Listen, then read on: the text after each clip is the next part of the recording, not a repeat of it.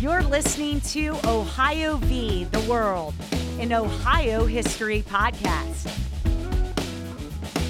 Subscribe to the show on iTunes and Stitcher. And don't forget to rate and review us. Join the conversation now at Facebook. Here's your host, Alex Hasty.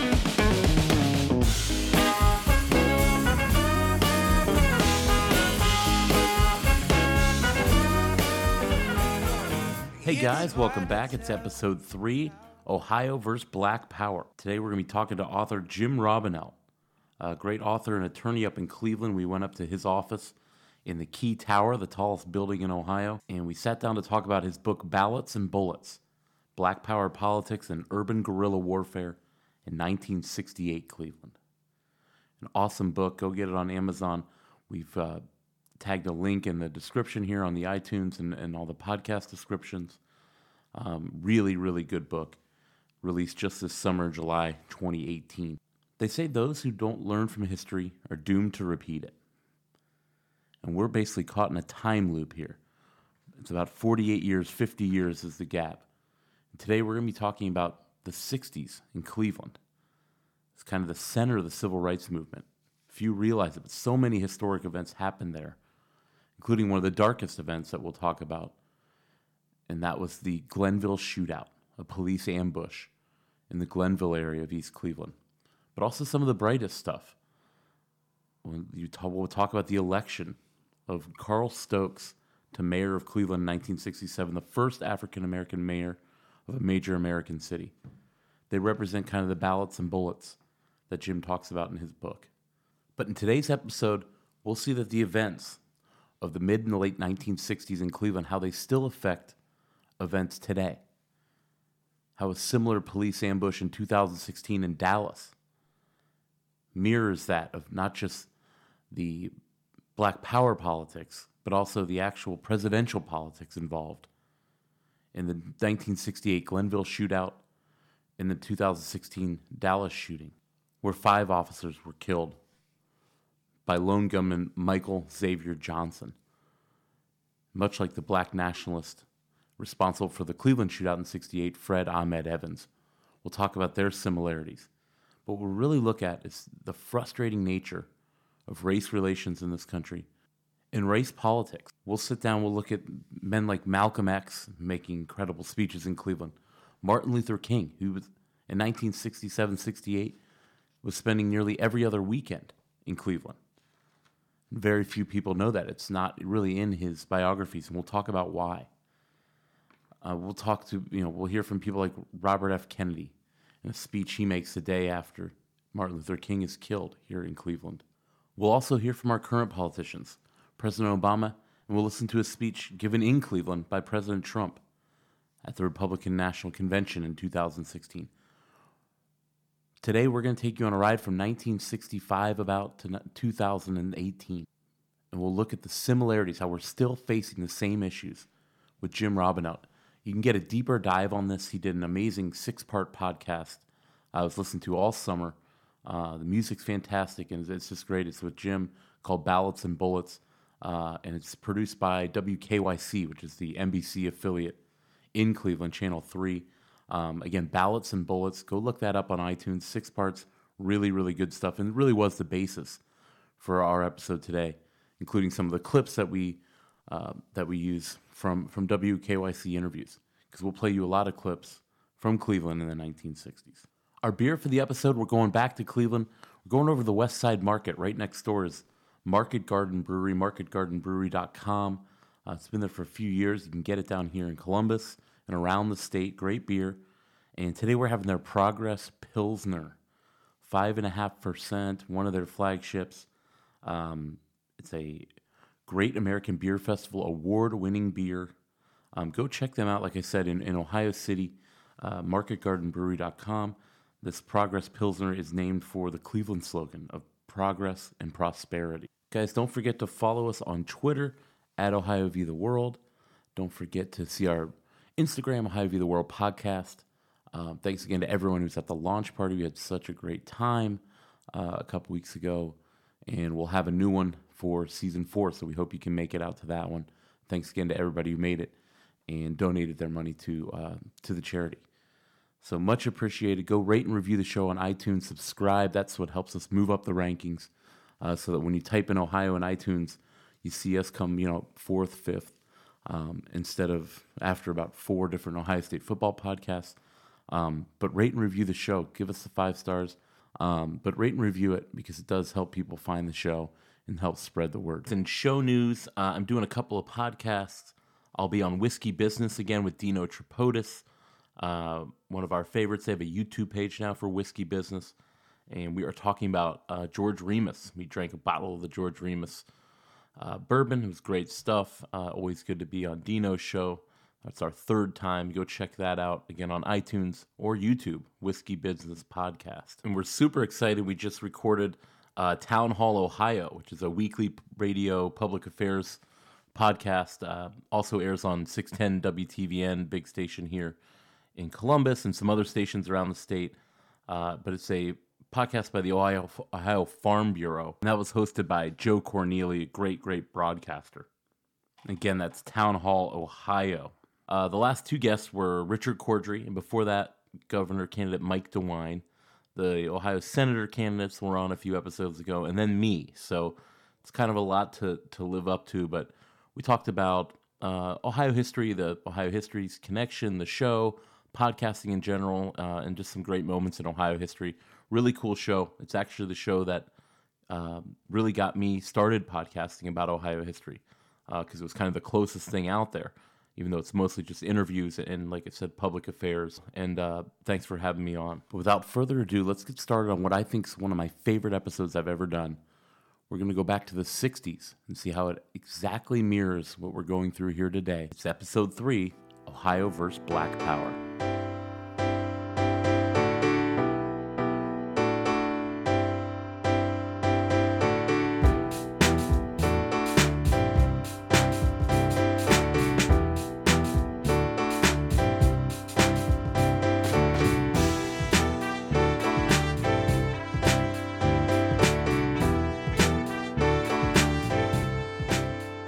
It was last night here in Dallas. Peaceful protests were underway after deadly police shootings elsewhere in the country. The demonstrations, though, suddenly rocked by gunfire, people running for cover. A fierce assault of gunfire. Police officers were being shot one by one. And when it was over, 14 people had been shot. 5 police officers were killed. It was the most deadly day for law enforcement since 9/11. We got a guy with a long rifle. We don't know where the hell he's at. A police negotiator speaking with the shooter, identified as 25-year-old Michael Xavier Johnson, an Army veteran. The suspect said he was upset at white people. The suspect stated he wanted to kill white people, especially white officers. On July 7, 2016, downtown Dallas, 5 Dallas police officers were killed at a Black Lives Matter rally. Why do we share that on this episode? Because we're going to show that these same problems, these same terrible incidents, have echoes in the past, have echoes in Ohio's past, and especially in Cleveland. We start our story in 1964. Malcolm X comes to Cleveland to give what became one of probably his most famous speech. The recording we'll hear is actually from 9 days later in Detroit, but it's the same speech, The Ballot or the Bullet. We talked to Jim Robinell about Malcolm X's speech that he used for the name of his book, and how Malcolm X was the voice of black nationalism in America. Malcolm X came there in the spring of 1964 when there was a big debate about integrating the schools in Cleveland. He also was just breaking with the Nation of Islam. So this speech that he put together was really important, and it becomes known as one of the top 10 most influential speeches in the 20th century. I mean, it's that important, and it's called The Ballot or the Bullet, and that is why I named the book Ballots and Bullets. Mr. Moderator, Reverend Cleage, brothers and sisters, and friends, and I see some enemies.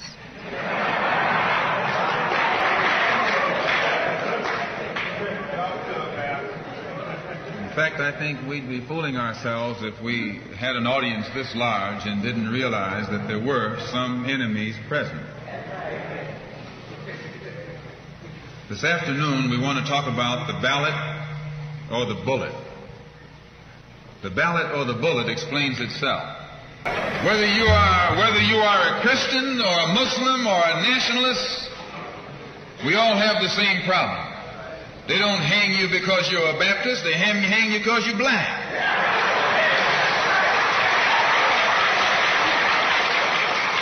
They don't attack me because I'm a Muslim, they attack me because I'm black. They attack all of us for the same reason.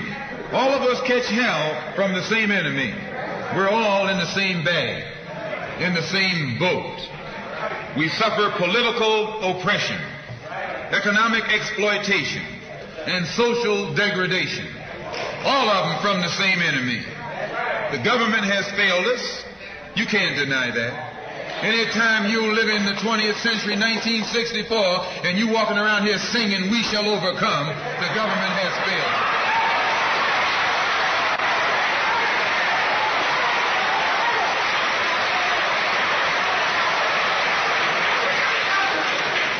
This is part of what's wrong with you. You do too much singing.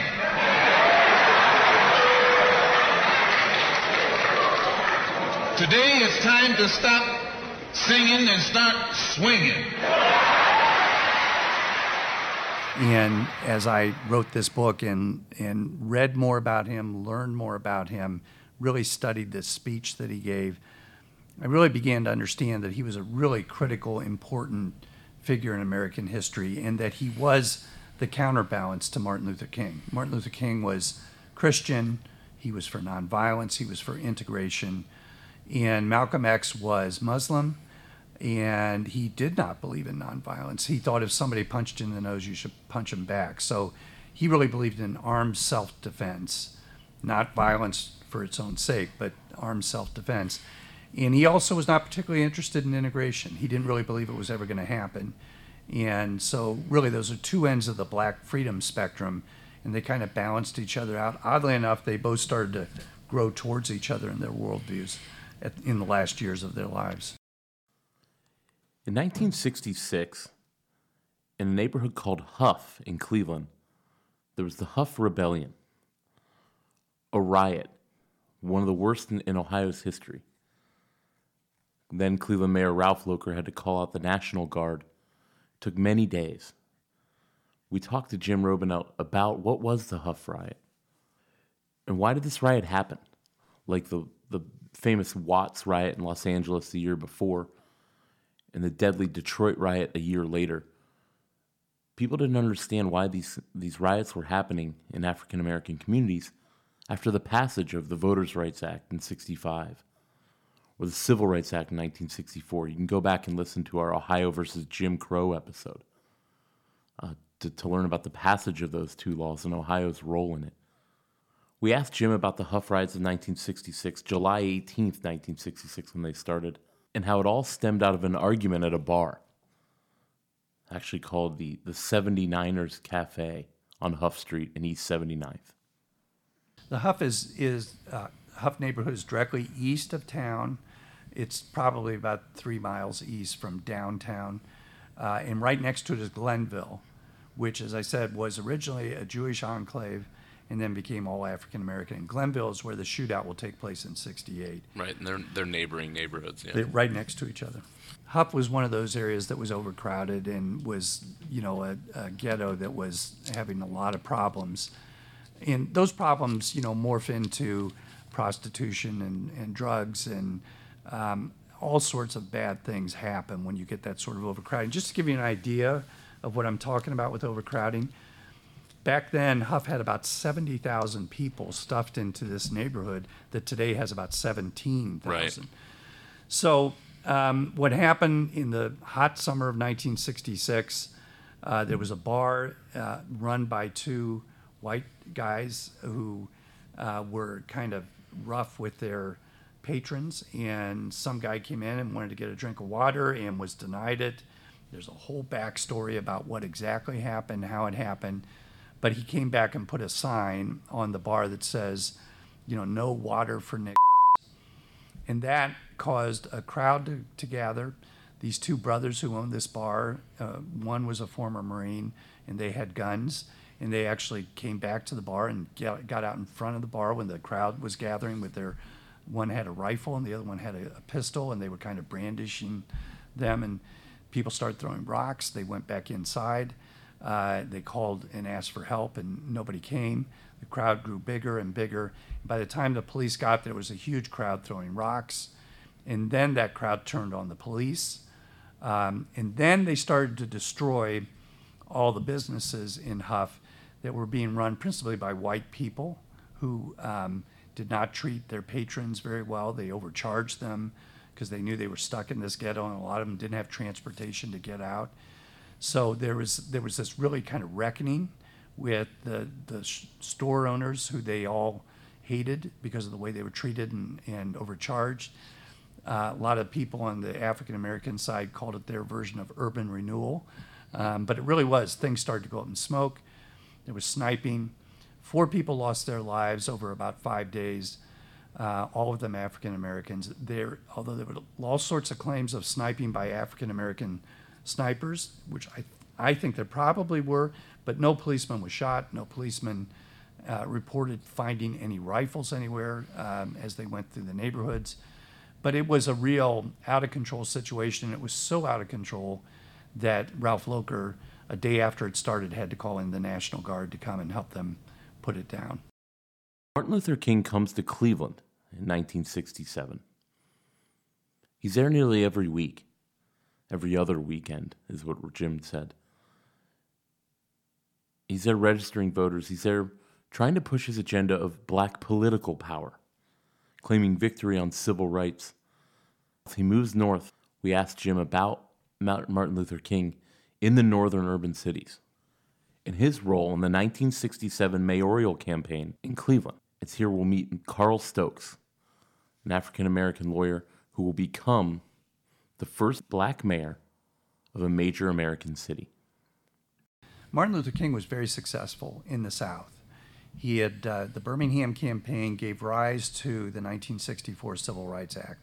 He also, won a Nobel Peace Prize for what he was doing and Time Man of the Year.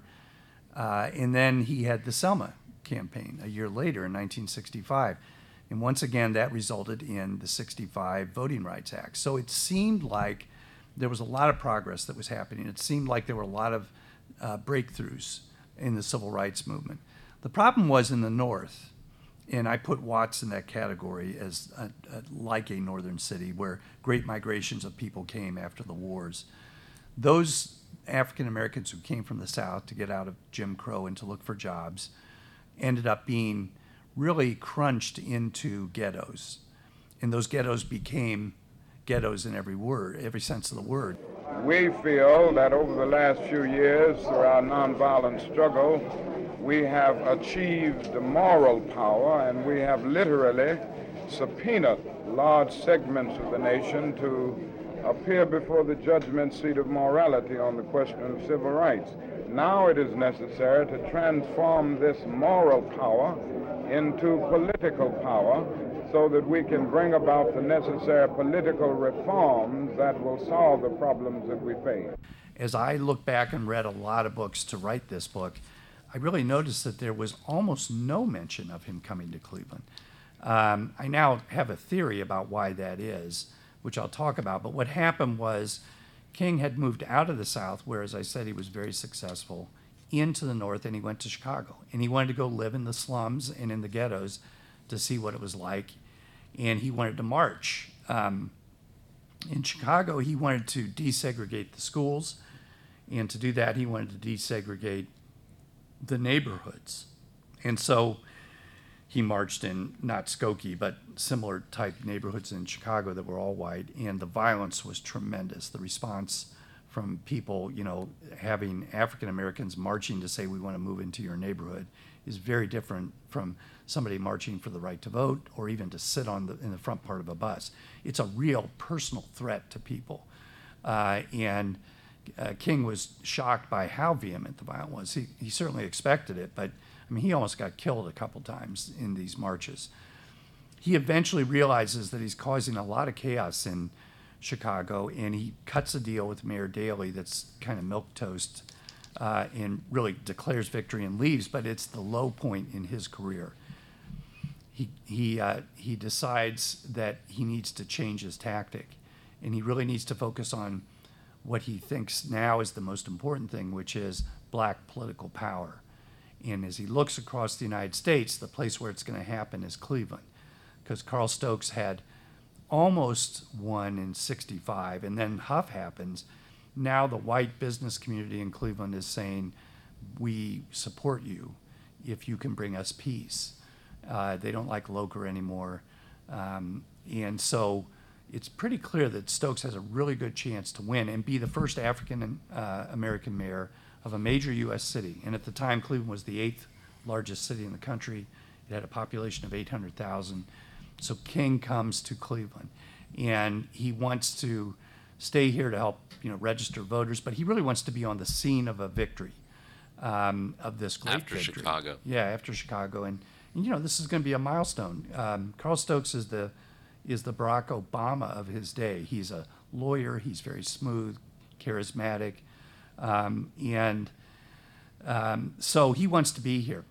Carl Stokes doesn't want him to be here, and he begs him not to come. And King says, no, I'm coming, and he does. I mean, they kind of have this back and forth. But he says, I will not be as controversial as I was in Chicago. I won't march for open housing, for example. So you see no pictures of King marching through Parma, Ohio for open housing. But you also see no pictures of him with Carl Stokes. So Stokes avoided him, thinking, I've got the black community sewed up. I don't need you to alienate the few white votes I want to get. And King comes anyway. You can't blame either one of them for what happens. But I think that has a lot to do with the fact that his coming to Cleveland is not in the history books as much, because the family, I think afterwards, Coretta Scott King said that King felt this was one of the great snubs of his life when he wasn't allowed to come and participate in the victory ceremony with Carl Stokes.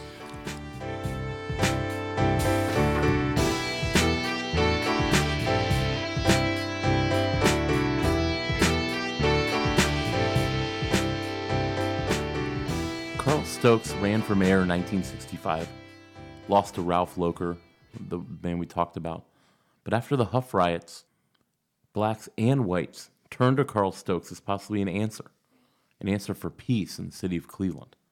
We play a clip from the news of people on the street being asked about how race plays a role in their vote in 1967. We talked to Jim about just how did Carl Stokes win the election and become the first black mayor in America. This election seems to have a lot more interest than a lot of elections in recent years. Why do you think so? Well, I guess it's the racial point. What is there about Locher that, Well, I like what he's done, and just like he said, I think he'll find the mistakes he's made and won't make them again. Well, why wouldn't you give Stokes a chance? Well, I guess it's the idea of having a colored guy in. Stokes was a guy who came up in the projects, and he went to high school, was a boxer. He actually was a pretty good boxer, and he became kind of a street tough. And he eventually goes to college, but kind of drops out, and he ends up going into the Army. That changes him. And when he's in the Army, he goes overseas. And the one thing that all of these guys from the time who were African American, who went into the service and went overseas, said they really noticed how people treated them differently and treated them like regular people, as opposed to places the like treatment France and other places, as opposed to their treatment here. So he comes back with kind of a renewed interest in continuing his education and becomes a lawyer, and then gets involved in politics, and he's very savvy politically. He's got some good mentors, and Cleveland itself is becoming about 35% African American. So the demographics are in his favor. They do some gerrymandering, and he ends up getting a seat in the Ohio House, and is an Ohio legislator. And it's from that platform that he then runs for mayor for the first time in 1965. He runs as an independent, not as a Democrat. Right. And he doesn't make it, but he has a very good showing. And Huff happens, and the white community begins to back him. Some very important business leaders in Cleveland begin to back him. And so he gets into that campaign in 67, knowing that if he plays everything just right, he can do it. And in fact, his opponent is Seth Taft, who's a Jones Day lawyer, and Seth has a very clean campaign. He avoids the topic of race. He's a very cool guy. I mean, he's the grandson of William Howard Taft, a president and the former chief of the Supreme Court, Chief Justice, the only guy to be both a president and Chief Justice in our history. And he almost bridges the gap, and Stokes wins by about 2,500 votes late in the evening, and it's a big deal across the country. He's on the cover of Time and Newsweek. It's huge, not unlike when Obama was elected. It's a wonderful moment.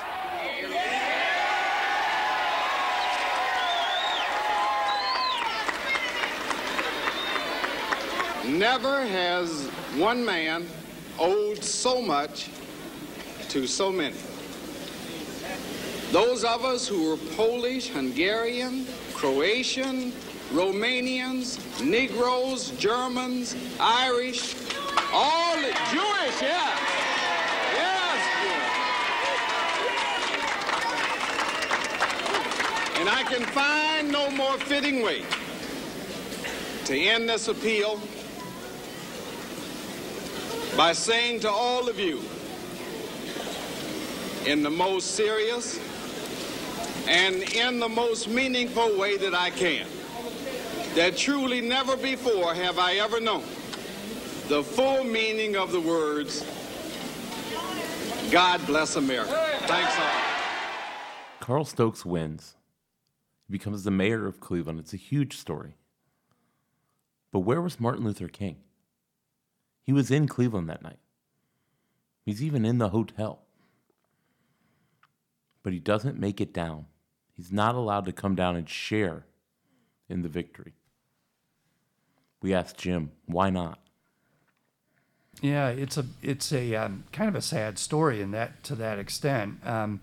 King had been here, as I said, all summer to help register people and to get people out to vote in Cleveland. But he comes back at the end, right the day before the election. And the reason he comes back is to be on the scene. He wants to be here and be recognized for what he's done and so forth. Carl Stokes, again, really doesn't want to have King alienate people. And as I say in the talks that I give, I don't blame Carl Stokes. Back then, when you were elected on a Tuesday, you were sworn in on the following Monday. So he had to put together a coalition government very quickly. He's the first black mayor. He knows that it's explosive. And I think he just doesn't want to have additional alienation by having King standing next to him. And in fact, if you go back and read the Plain Dealer and you read a lot of stuff, there were all sorts of pamphlets that Carl Stokes is going to be run by Martin Luther King. I mean, it was being used against him in a heavy way. So Carl's brother Lou, who later becomes a, 15, 17-term congressman, keeps King in the hotel room, and he does not come down when they have the victory celebration. And you say King, that was one of the big snubs of his career. Yeah, Coretta Scott King told Ebony magazine several years later that King considered that the greatest snub of his career. So he was not happy about it. I'm sure he understood it, but he was not happy about it.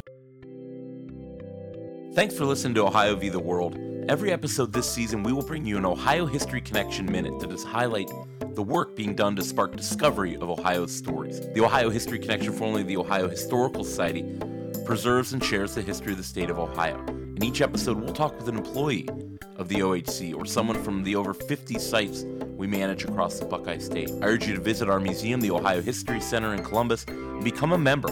Go to ohiohistory.org/join. So thanks for listening. Hope to see you at the History Center this year. and go to ohiohistory.org/join for membership info.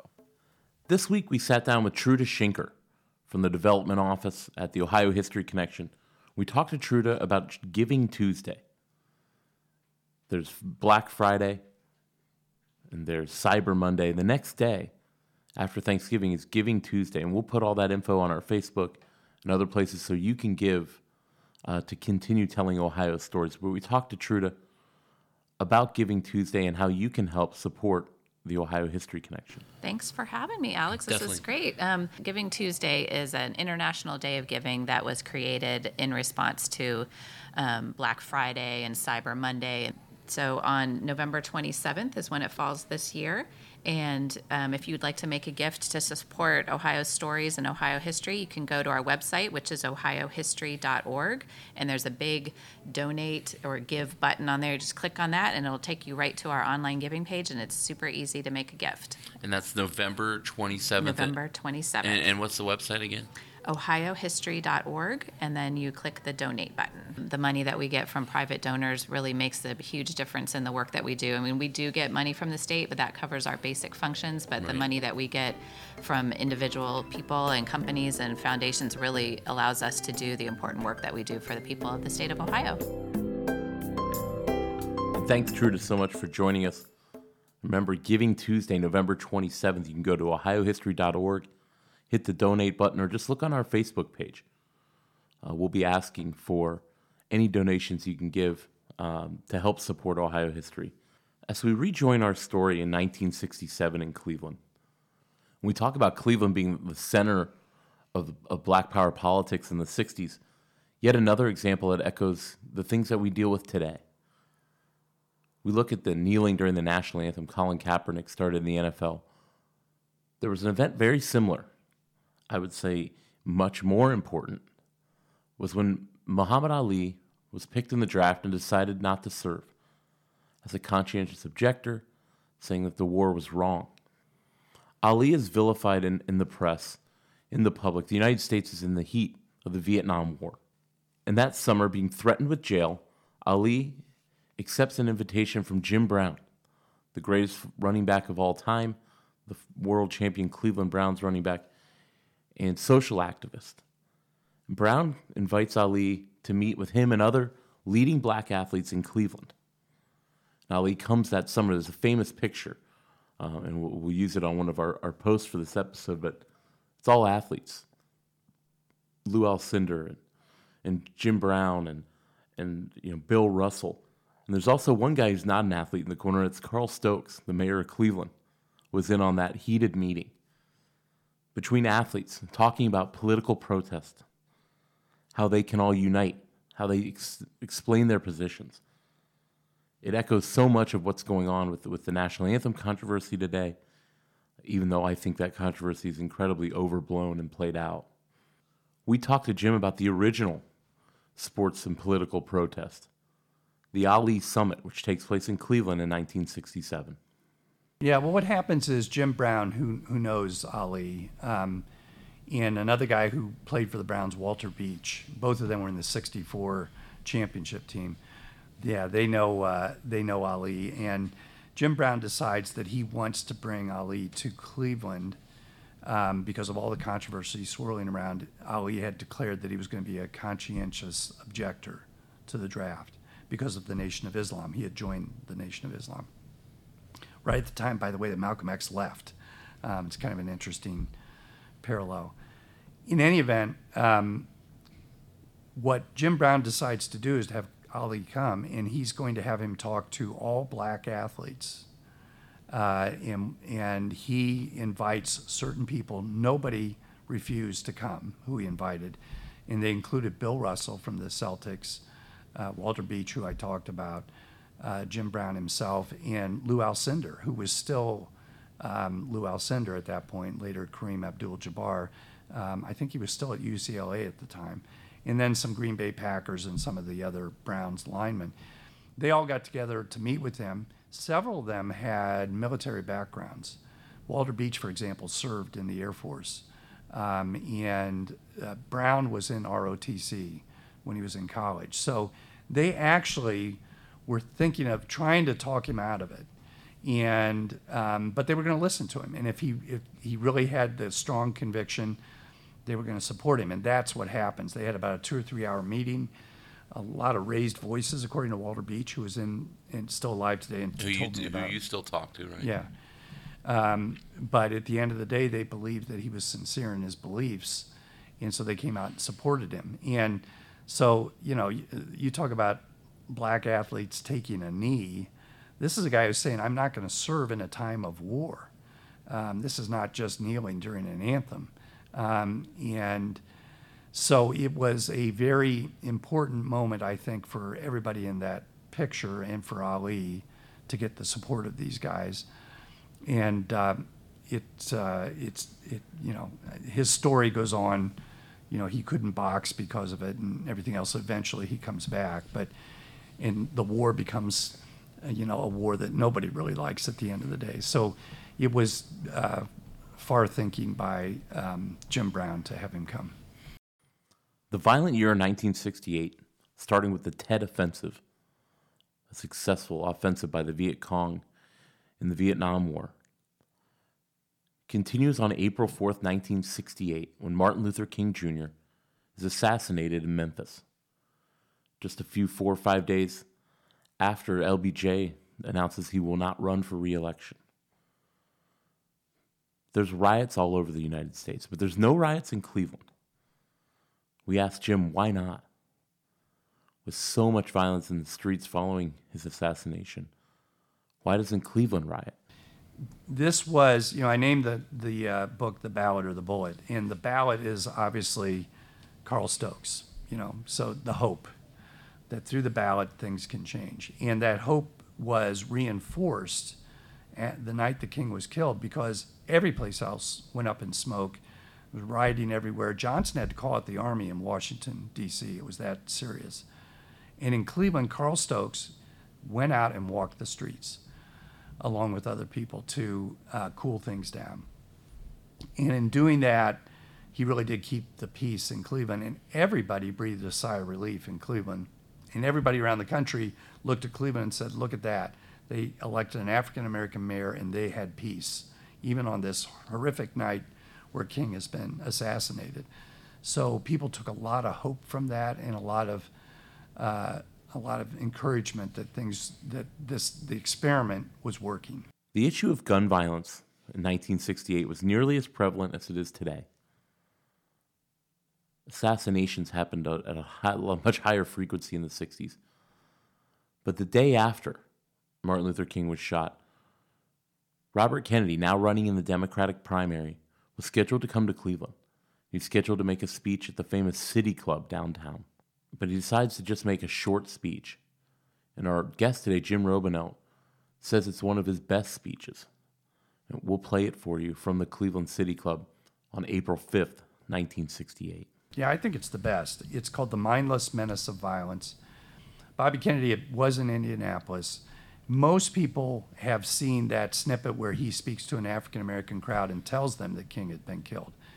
And then he gives an extemporaneous speech that's very eloquent. He cites some poetry too, right off the top of his head, and it's beautiful. I mean, it's courageous, it's beautiful, but I don't think it holds a candle to this speech, which he then spent the night working with one of his speechwriters, Jeff Greenfield, who keeps falling asleep during the night, and Bobby Kennedy has to wake him up. But they put together this speech that's all of 10 minutes long. And it's about the mindless menace of violence in the United States. It's about guns and racism, and that the country just can't sustain this anymore. And we have to start looking at each other as brothers and sisters, and that we also have to do something about people's access to guns. So it's a very prophetic speech, obviously, for the country and for him. 2 months later, he's killed by gun violence. And he delivers it. It's a 10-minute speech at the City Club of Cleveland the next afternoon. It is not a day for politics.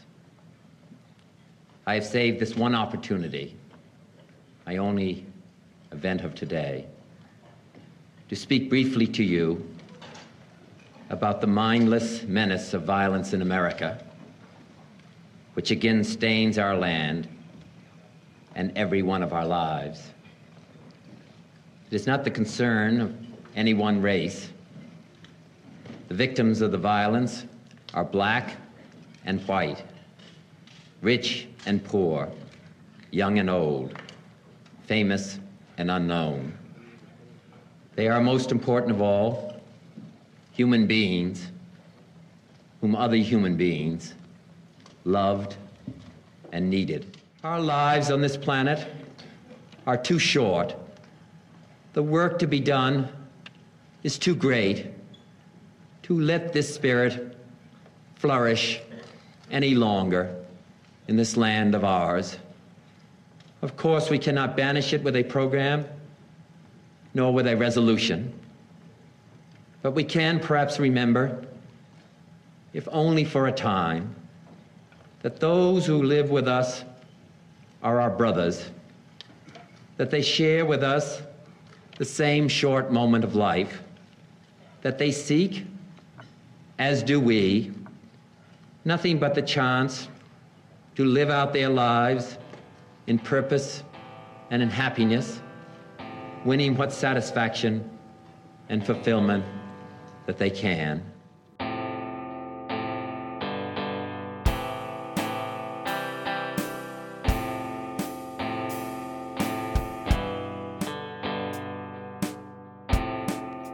Kennedy himself is killed in June of '68 after winning the California primary, seeming primed to be the presidential candidate from the Democratic Party.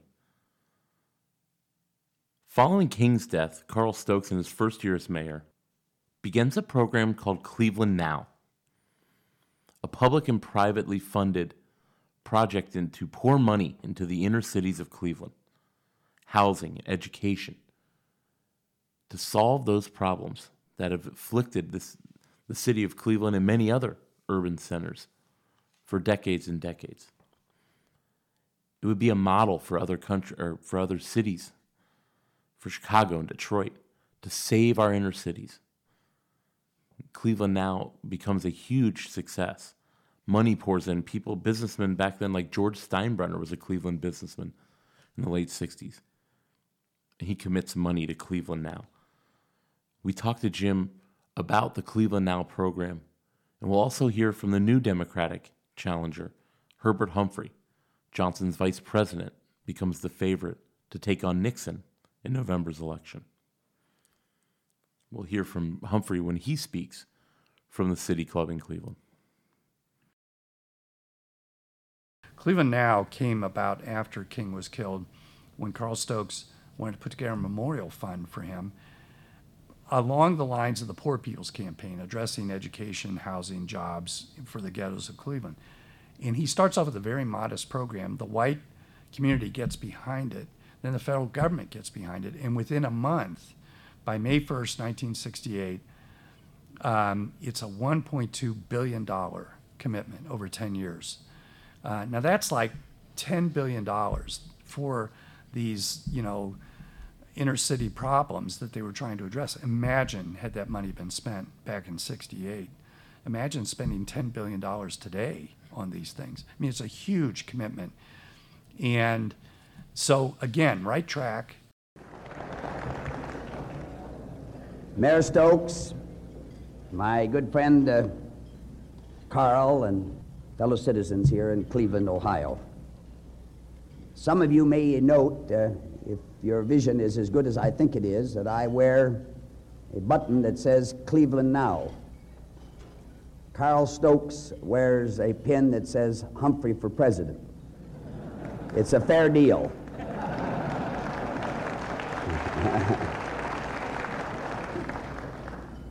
Cleveland Now, Carl, Humphrey in November. Now, many cities are today just coming alive after a long slumber. And I hope you won't think me unkind if I say that Cleveland, Ohio, under the leadership of your mayor, with the Cleveland Now program and all that it represents of public and private commitment and endeavor, that Cleveland Now symbolizes the reawakening of the city and its people. So we discussed earlier, Black Power And black nationalism in Cleveland was vibrant. One of the leaders was a man named Fred Ahmed Evans. Fred Evans he knew Malcolm X. He knew Martin Luther King. There's pictures of him and King. And there's a bunch of pictures of him as a black leader and Carl Stokes. But Fred Ahmed Evans and many other people who were known as subversives were under the investigation of the FBI, J. Edgar Hoover's FBI. We talked to our guest, Jim Robinell, about the surveillance going on the Cleveland black nationalist Fred Ahmed Evans and a program called COINTELPRO. Yeah, it's a fascinating program. The FBI put together a program in the 50s called the Counterintelligence Program. In short, they called it COINTELPRO. J. Edgar Hoover's baby. He was going after communists. And typical of J. Edgar Hoover, it has all these, sidebars. Tentacles, yeah. All these tentacles and all these, ways of going about it. One of the main things they did is they hired informants who then would infiltrate the Communist Party in the 50s and try to destroy from within, to find out what was going on, but also sow seeds of doubt and distrust and all that stuff. Plant newspaper stories, those types of things. And so this machinery that was used as an anti-communist fighting machinery morphs into an anti-black nationalist, anti-Martin Luther King, anti-Malcolm X machinery where the same model is used. Informants are paid, and they get inside of to find out what's going on, and they are reporting to the FBI throughout. It becomes a huge program. The FBI actually gives it a name called the Ghetto Listening Post, and they have 5,000-6,000 people on the payroll. And here in Cleveland, there appear to be at least 6 people who are informing on Fred Evans. I ended up finding these files in the National Archives in 2016. They had just recently been declassified, so I'm the first one to write about them. And you read those Fred Evans files. I mean, how long? 40, 50, 60 pages, and what are we talking about? No, 400 pages. Wow. They are very voluminous, and their memos, some of the memos are 40 pages long that are put together, background memos and that sort of thing. But what happens is one of the informants in particular, and there are about, as I say, 6 or 7 who are giving information within this group, and this is not a big group, right. It's a lot of informants. But one of them in particular drives around with Fred Evans the night before the shootout up to Detroit and elsewhere, and he is literally calling his FBI contacts saying, this is about to happen, it's about to come down, and that information goes to the FBI, which then goes to the Cleveland Police Department through something called their Subversives Unit. And so we know exactly what happened because we now have these files. On July 23rd, 1968, is the event we're talking about today, the Glenville Shootout. Glenville, another overcrowded, poor black neighborhood in East Cleveland, right next door to Huff. Fred Ahmed Evans leads a group there known as the Black Nationalists of New Libya, among other names. We talked to Jim just about how the shootout started, how it may have been prevented. An attack on police that leaves 3 policemen dead, many wounded, and a total of 10 people killed, in a 4-hour shootout on that night of July 23rd, 1968. Again, tragedy intervenes here. First of all, the tragedy 1, Stokes is out of town. He's in Washington speaking with other mayors about the most ironic topic, is the big city dying? And they address that, and he finishes, goes to the airport, and the report has now come in that there's a threat. That the informant has told the police then meet. They don't know quite what to do, and they call the safety director, a guy named Joe McManaman. Joe had been a policeman, so he had some police experience, and then he went to law school. He would later become a judge that I would appear in front of later in his career. And Joe comes back. He's a West Side Irishman who supported Stokes, so Stokes put him in this position, which was the safety director. It's the same position that Elliot Ness had back in the, whatever it was, 30s, 40s. 30s, yeah. And so Joe is asked, what do we do about this? And as a lawyer and a policeman, he said, well, you know, they've got a lot of guns. They're telling us that tomorrow morning, the 24th, when somebody comes to have them evicted from where they are, they're going to shoot that person. And then when the police come, they're going to shoot as many white policemen as they can.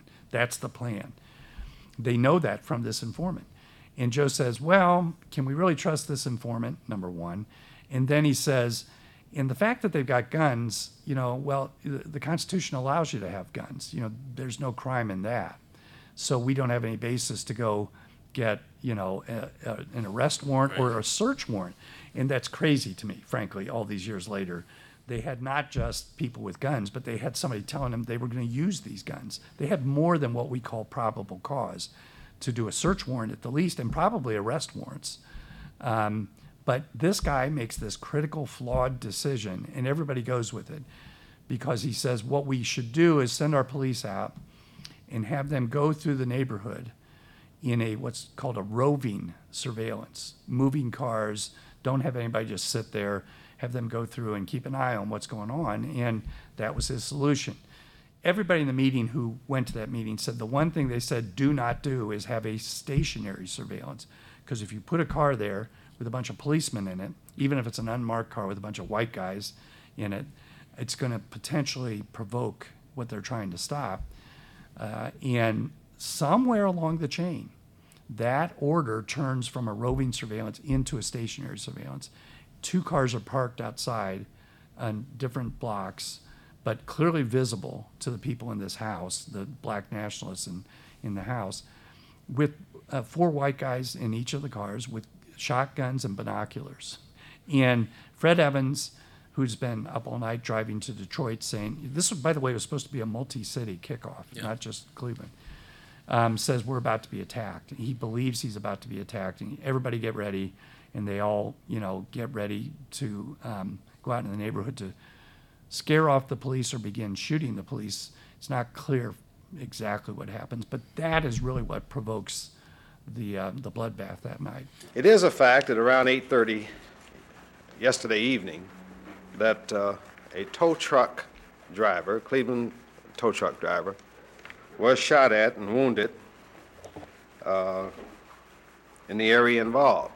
And at that time, the police cars came to the scene, and there was the heavy exchange of gunfire between the police and between the men who were located in the building. Now, most of the, or almost all of the 10 persons who are dead, that include 3 policemen, 7 civilians, as well as the 15 persons who were wounded, all incurred this injury and the death at this scene. Everything that happens in about the next 2 hours, where all the shooting takes place, is about in a 2-block area. It's not a really big, expanded area. There's one area is right in front of the house where the nationalists were, and there were young kids in there. One of them is 16 years old, shooting an M2, and probably doing the most damage, because that's a automatic. It's a Vietnam rifle. Vietnam rifle. Fred Evans himself had an M1 that he walked out of the house with. So there's that area of activity.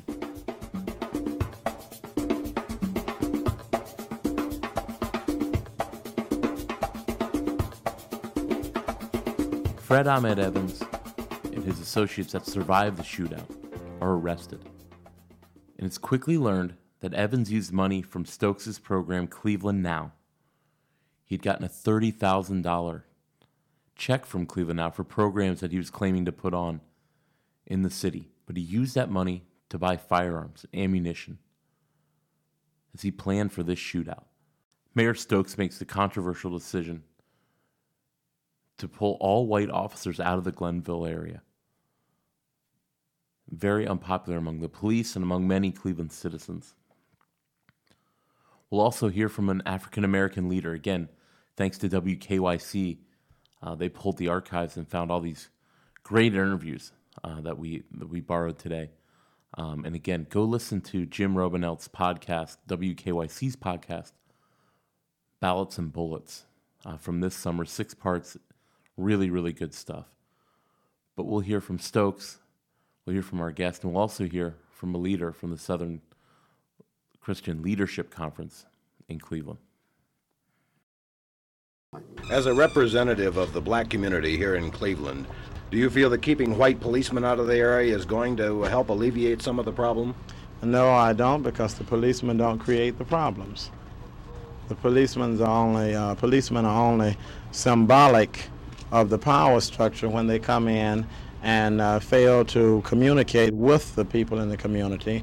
So they are seen as the power structure when really they are only symbols.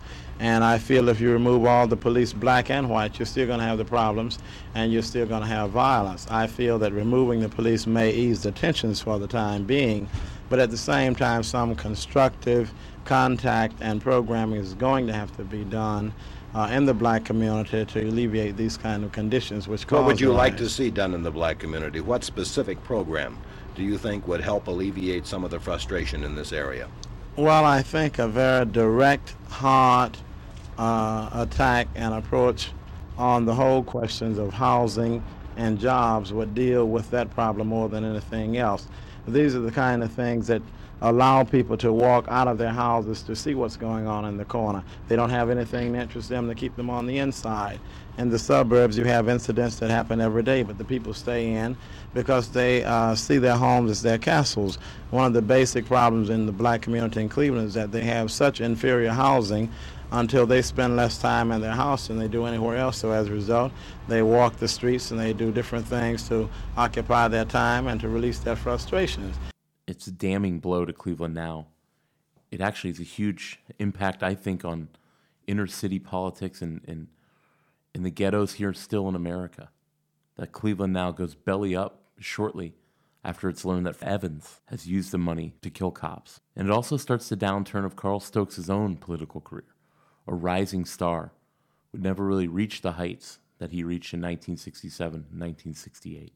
We hear from Stokes at a press conference after the event, and I'll also hear from Jim Robinelt about the fallout of the Glenville shootout.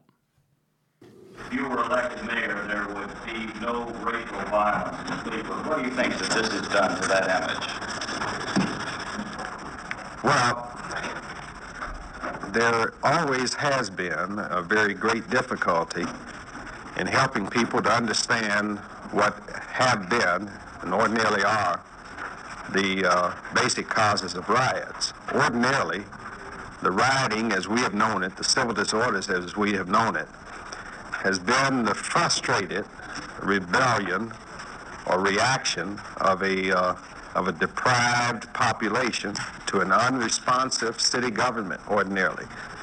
Now, that was not reflected in last night's incident, and it would have to be, at least at this point, last night's incident will still have to be viewed in the light of the small and determined group that were involved. What were they determined in doing? I mean, what was their motive, folks? What did they want to... Well, I can't guess at their motive, but we can only draw the conclusion from the fact that they were armed and... Weren't they unhappy about something? Otherwise, they wouldn't have done this. Do you have any idea what they were unhappy about?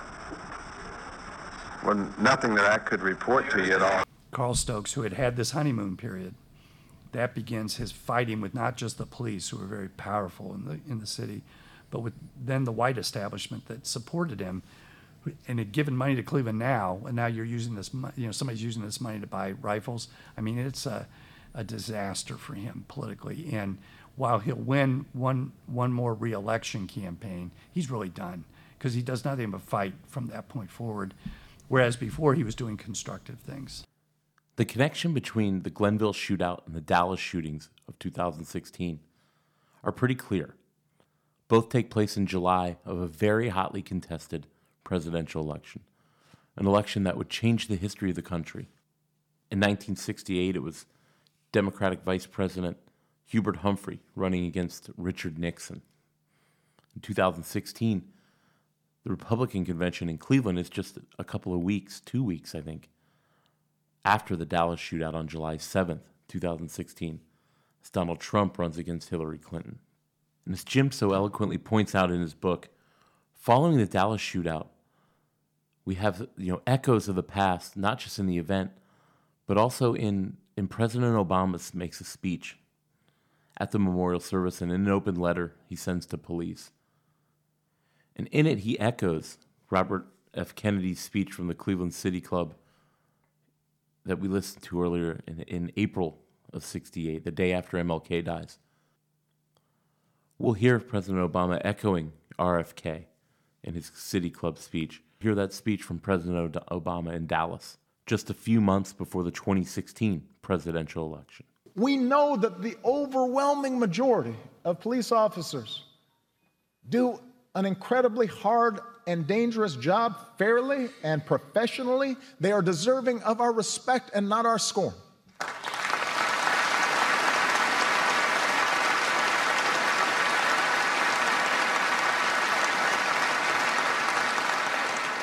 We also know that centuries of racial discrimination, of slavery and subjugation and Jim Crow, they didn't simply vanish with the end of lawful segregation. They didn't just stop when Dr. King made a speech or the Voting Rights Act and the Civil Rights Act were signed. Race relations have improved dramatically in my lifetime. Those who deny it are dishonoring the struggles that helped us achieve that progress. But we know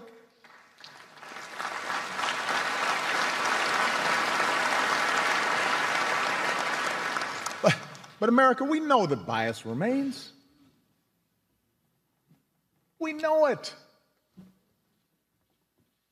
Whether you are black or white or Hispanic or Asian or Native American or of Middle Eastern descent, we have all seen this bigotry in our own lives at some point.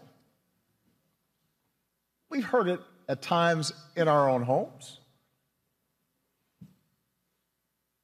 If we're honest, perhaps we've heard prejudice in our own heads and felt it in our own hearts. We know that. None of us is entirely innocent. No institution is entirely immune.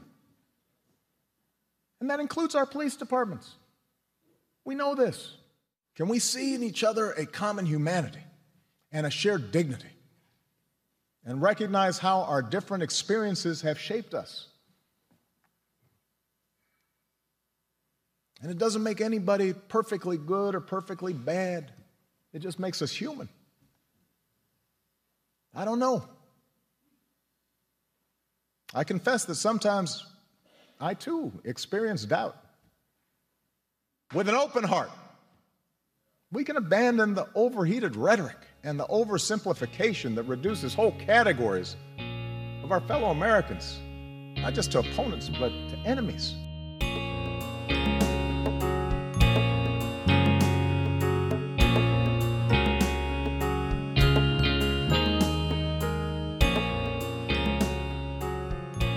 Just a couple of weeks after the Glenville shootout, President Nixon takes to the stage at the Republican National Convention in Miami in 1968. And speaking for what he would later call the silent majority, Nixon declares himself the law and order candidate. This divisive election, this ultimately divisive year in America. We'll talk to our guest Jim about the Nixon backlash. And we'll also hear President Nixon as he declares himself the law and order candidate. A speech that Donald Trump would use 48 years later. Yeah, it's the end of the Cleveland Now. As I say, all of this violence in the country, Watts, Detroit, Newark, there was a lot of violence going on at the time. That all brings in this white backlash. There's another part to that, which is the anti-Vietnam War protesters also stoke a backlash too. But it's really on the race side of things, this race violence that's breaking out everywhere brings in Richard Nixon, who goes to the convention 2 weeks after this shootout Miami, right? Miami, and says, you know, there's sirens in the street and our police are being killed, and you know, we see America that is in complete chaos. And he says, I am the law and order candidate. I am the only one who can solve this problem. And if you hear the echo to Donald Trump in 2016, it's because he uses that speech, Trump does, in 2016 as the model for his speech that he gives here in Cleveland, 5 miles from where that shootout took place 50 years later. And what Nixon really is saying is that he will be the law and order candidate to restore order. And tonight it's time for some honest talk about the problem of order in the United States. Let us always respect, as I do, our courts and those who serve on them, but let us also recognize that some of our courts, in their decisions, have gone too far in weakening the peace forces as against the criminal forces in this country.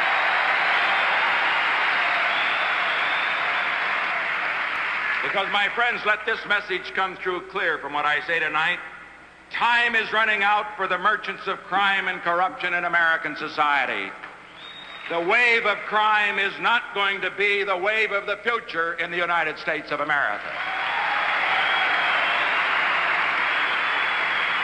To those who say that law and order is the code word for racism, there and here is a reply. Our goal is justice. Justice for every American. That begins this period of this counter-revolution that Nixon starts. And it then becomes the Reagan Revolution, and it then becomes, today, the Trump revolt. It is really that same cycle. And even the Clinton presidency was a more moderate presidency for a Democrat. He's the one that put in some of these laws that put a lot of these people away for drug violations. Sure. The 3 strikes and you're out in particular. In 94, I think, yeah. So it is, we've been cycling through that counter-revolution since then. And as I say, when Trump came here to Cleveland in 2016, he deliberately mimics Nixon's 1968 speech. I am the law and order candidate. We see our police, you know, being killed in the streets, and I will bring order to all of this. I'm the only one who can do so. Both of them are authoritarians. How many days after the Dallas shooting was the convention? It was the Dallas shooting was on July 7th, and the convention was 2 weeks later. So it was almost the exact time period of the shootout in Glenville, and then Nixon going to speak in Miami Beach. We will be a country of generosity and warmth, but we will also be a country of law and order.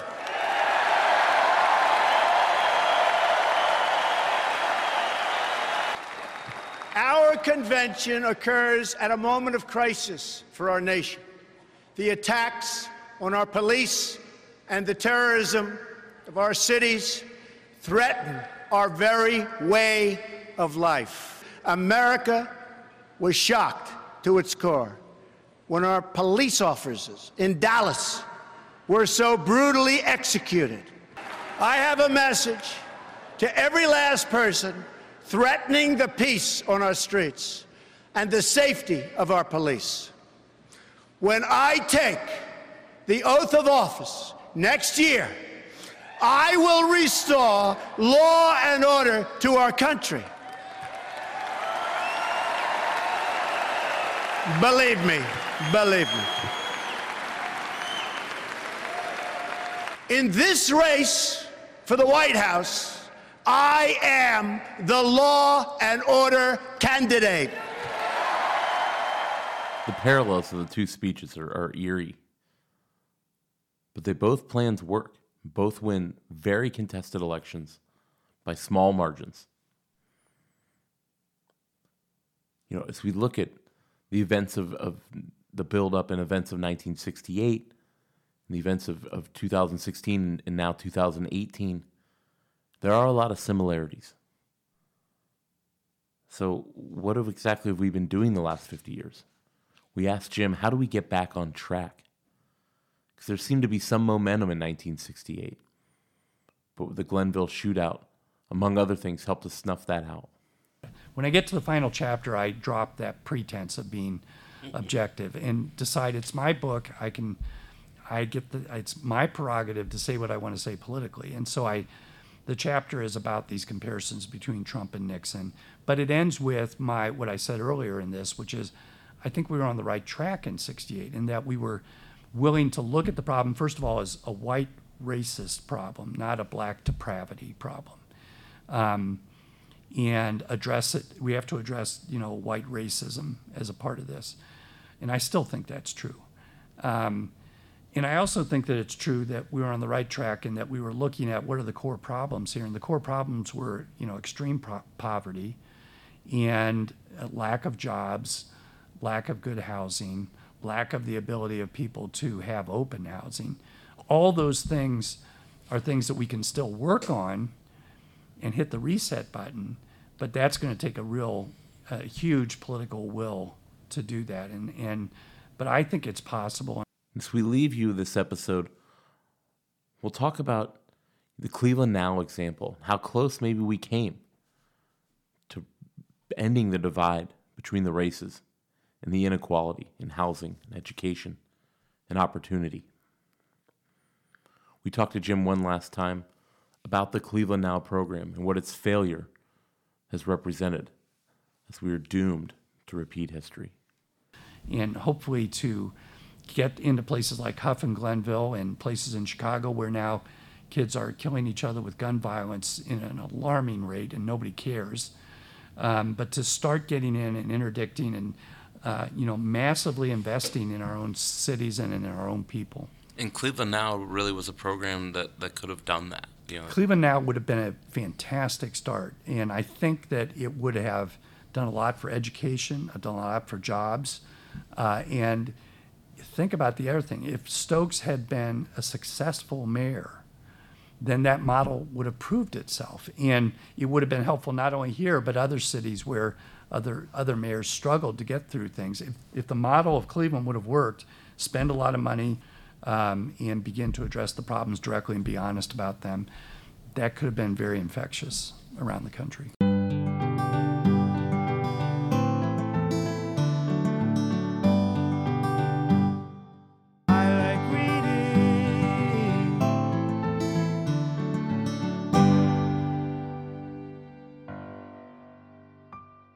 Our book for the episode is Ballots and Bullets by Jim Robinow, our guest.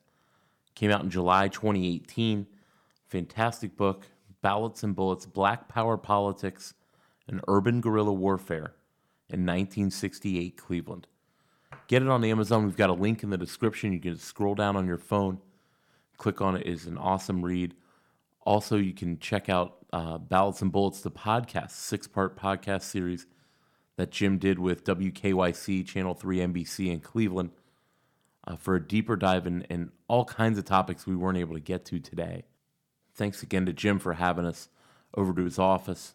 He's also written a great book that we've read called The Harding Affair, a really cool book, and we're going to have him back on because he really is one of the preeminent Ohio historians, and we really appreciate him joining our show. Guys, that'll do it. Again, rate and review the show. Share the show on Facebook and Instagram and tell your friends. That is the absolute best way. Don't forget about Giving Tuesday coming up on November 27th for your chance to give back to Ohio history and give money to the Ohio History Connection. We appreciate all the work that they do around the state, and we're so excited to be a part of it. Our next episode will be out Sunday, November 18th, and that'll be an episode about Edwin Stanton, Lincoln's Secretary of War, the man who won the war, the Ohioan from Steubenville. It'll be a Civil War episode. We'll sit down with Walter Starr, Simon & Schuster, published author, and talk to him about his book about Stanton, really the ultimate biography of Stanton. Such an important and overlooked person in American history, also from Ohio. That'll do it, guys. Thanks so much. We really enjoyed bringing you this episode. I know it can be a little frustrating when you think about how little we've accomplished in the last 50 years. But progress, as we said, we're drinking the Progress Pilsner from Market Garden. Progress is on the way. We'll see you guys next time. Thanks for listening to Ohio v. the World.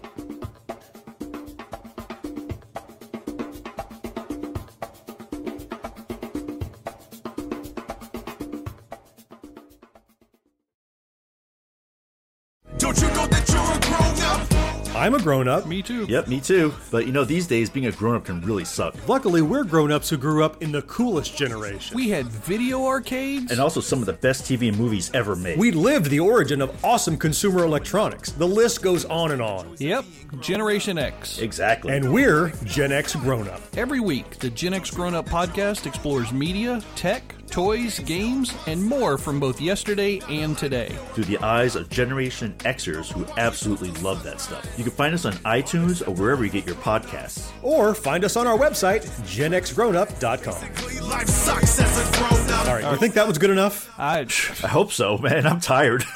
Who listens to a promo on a podcast and then goes and listens to a different podcast? Right. I've never done it. No. Right.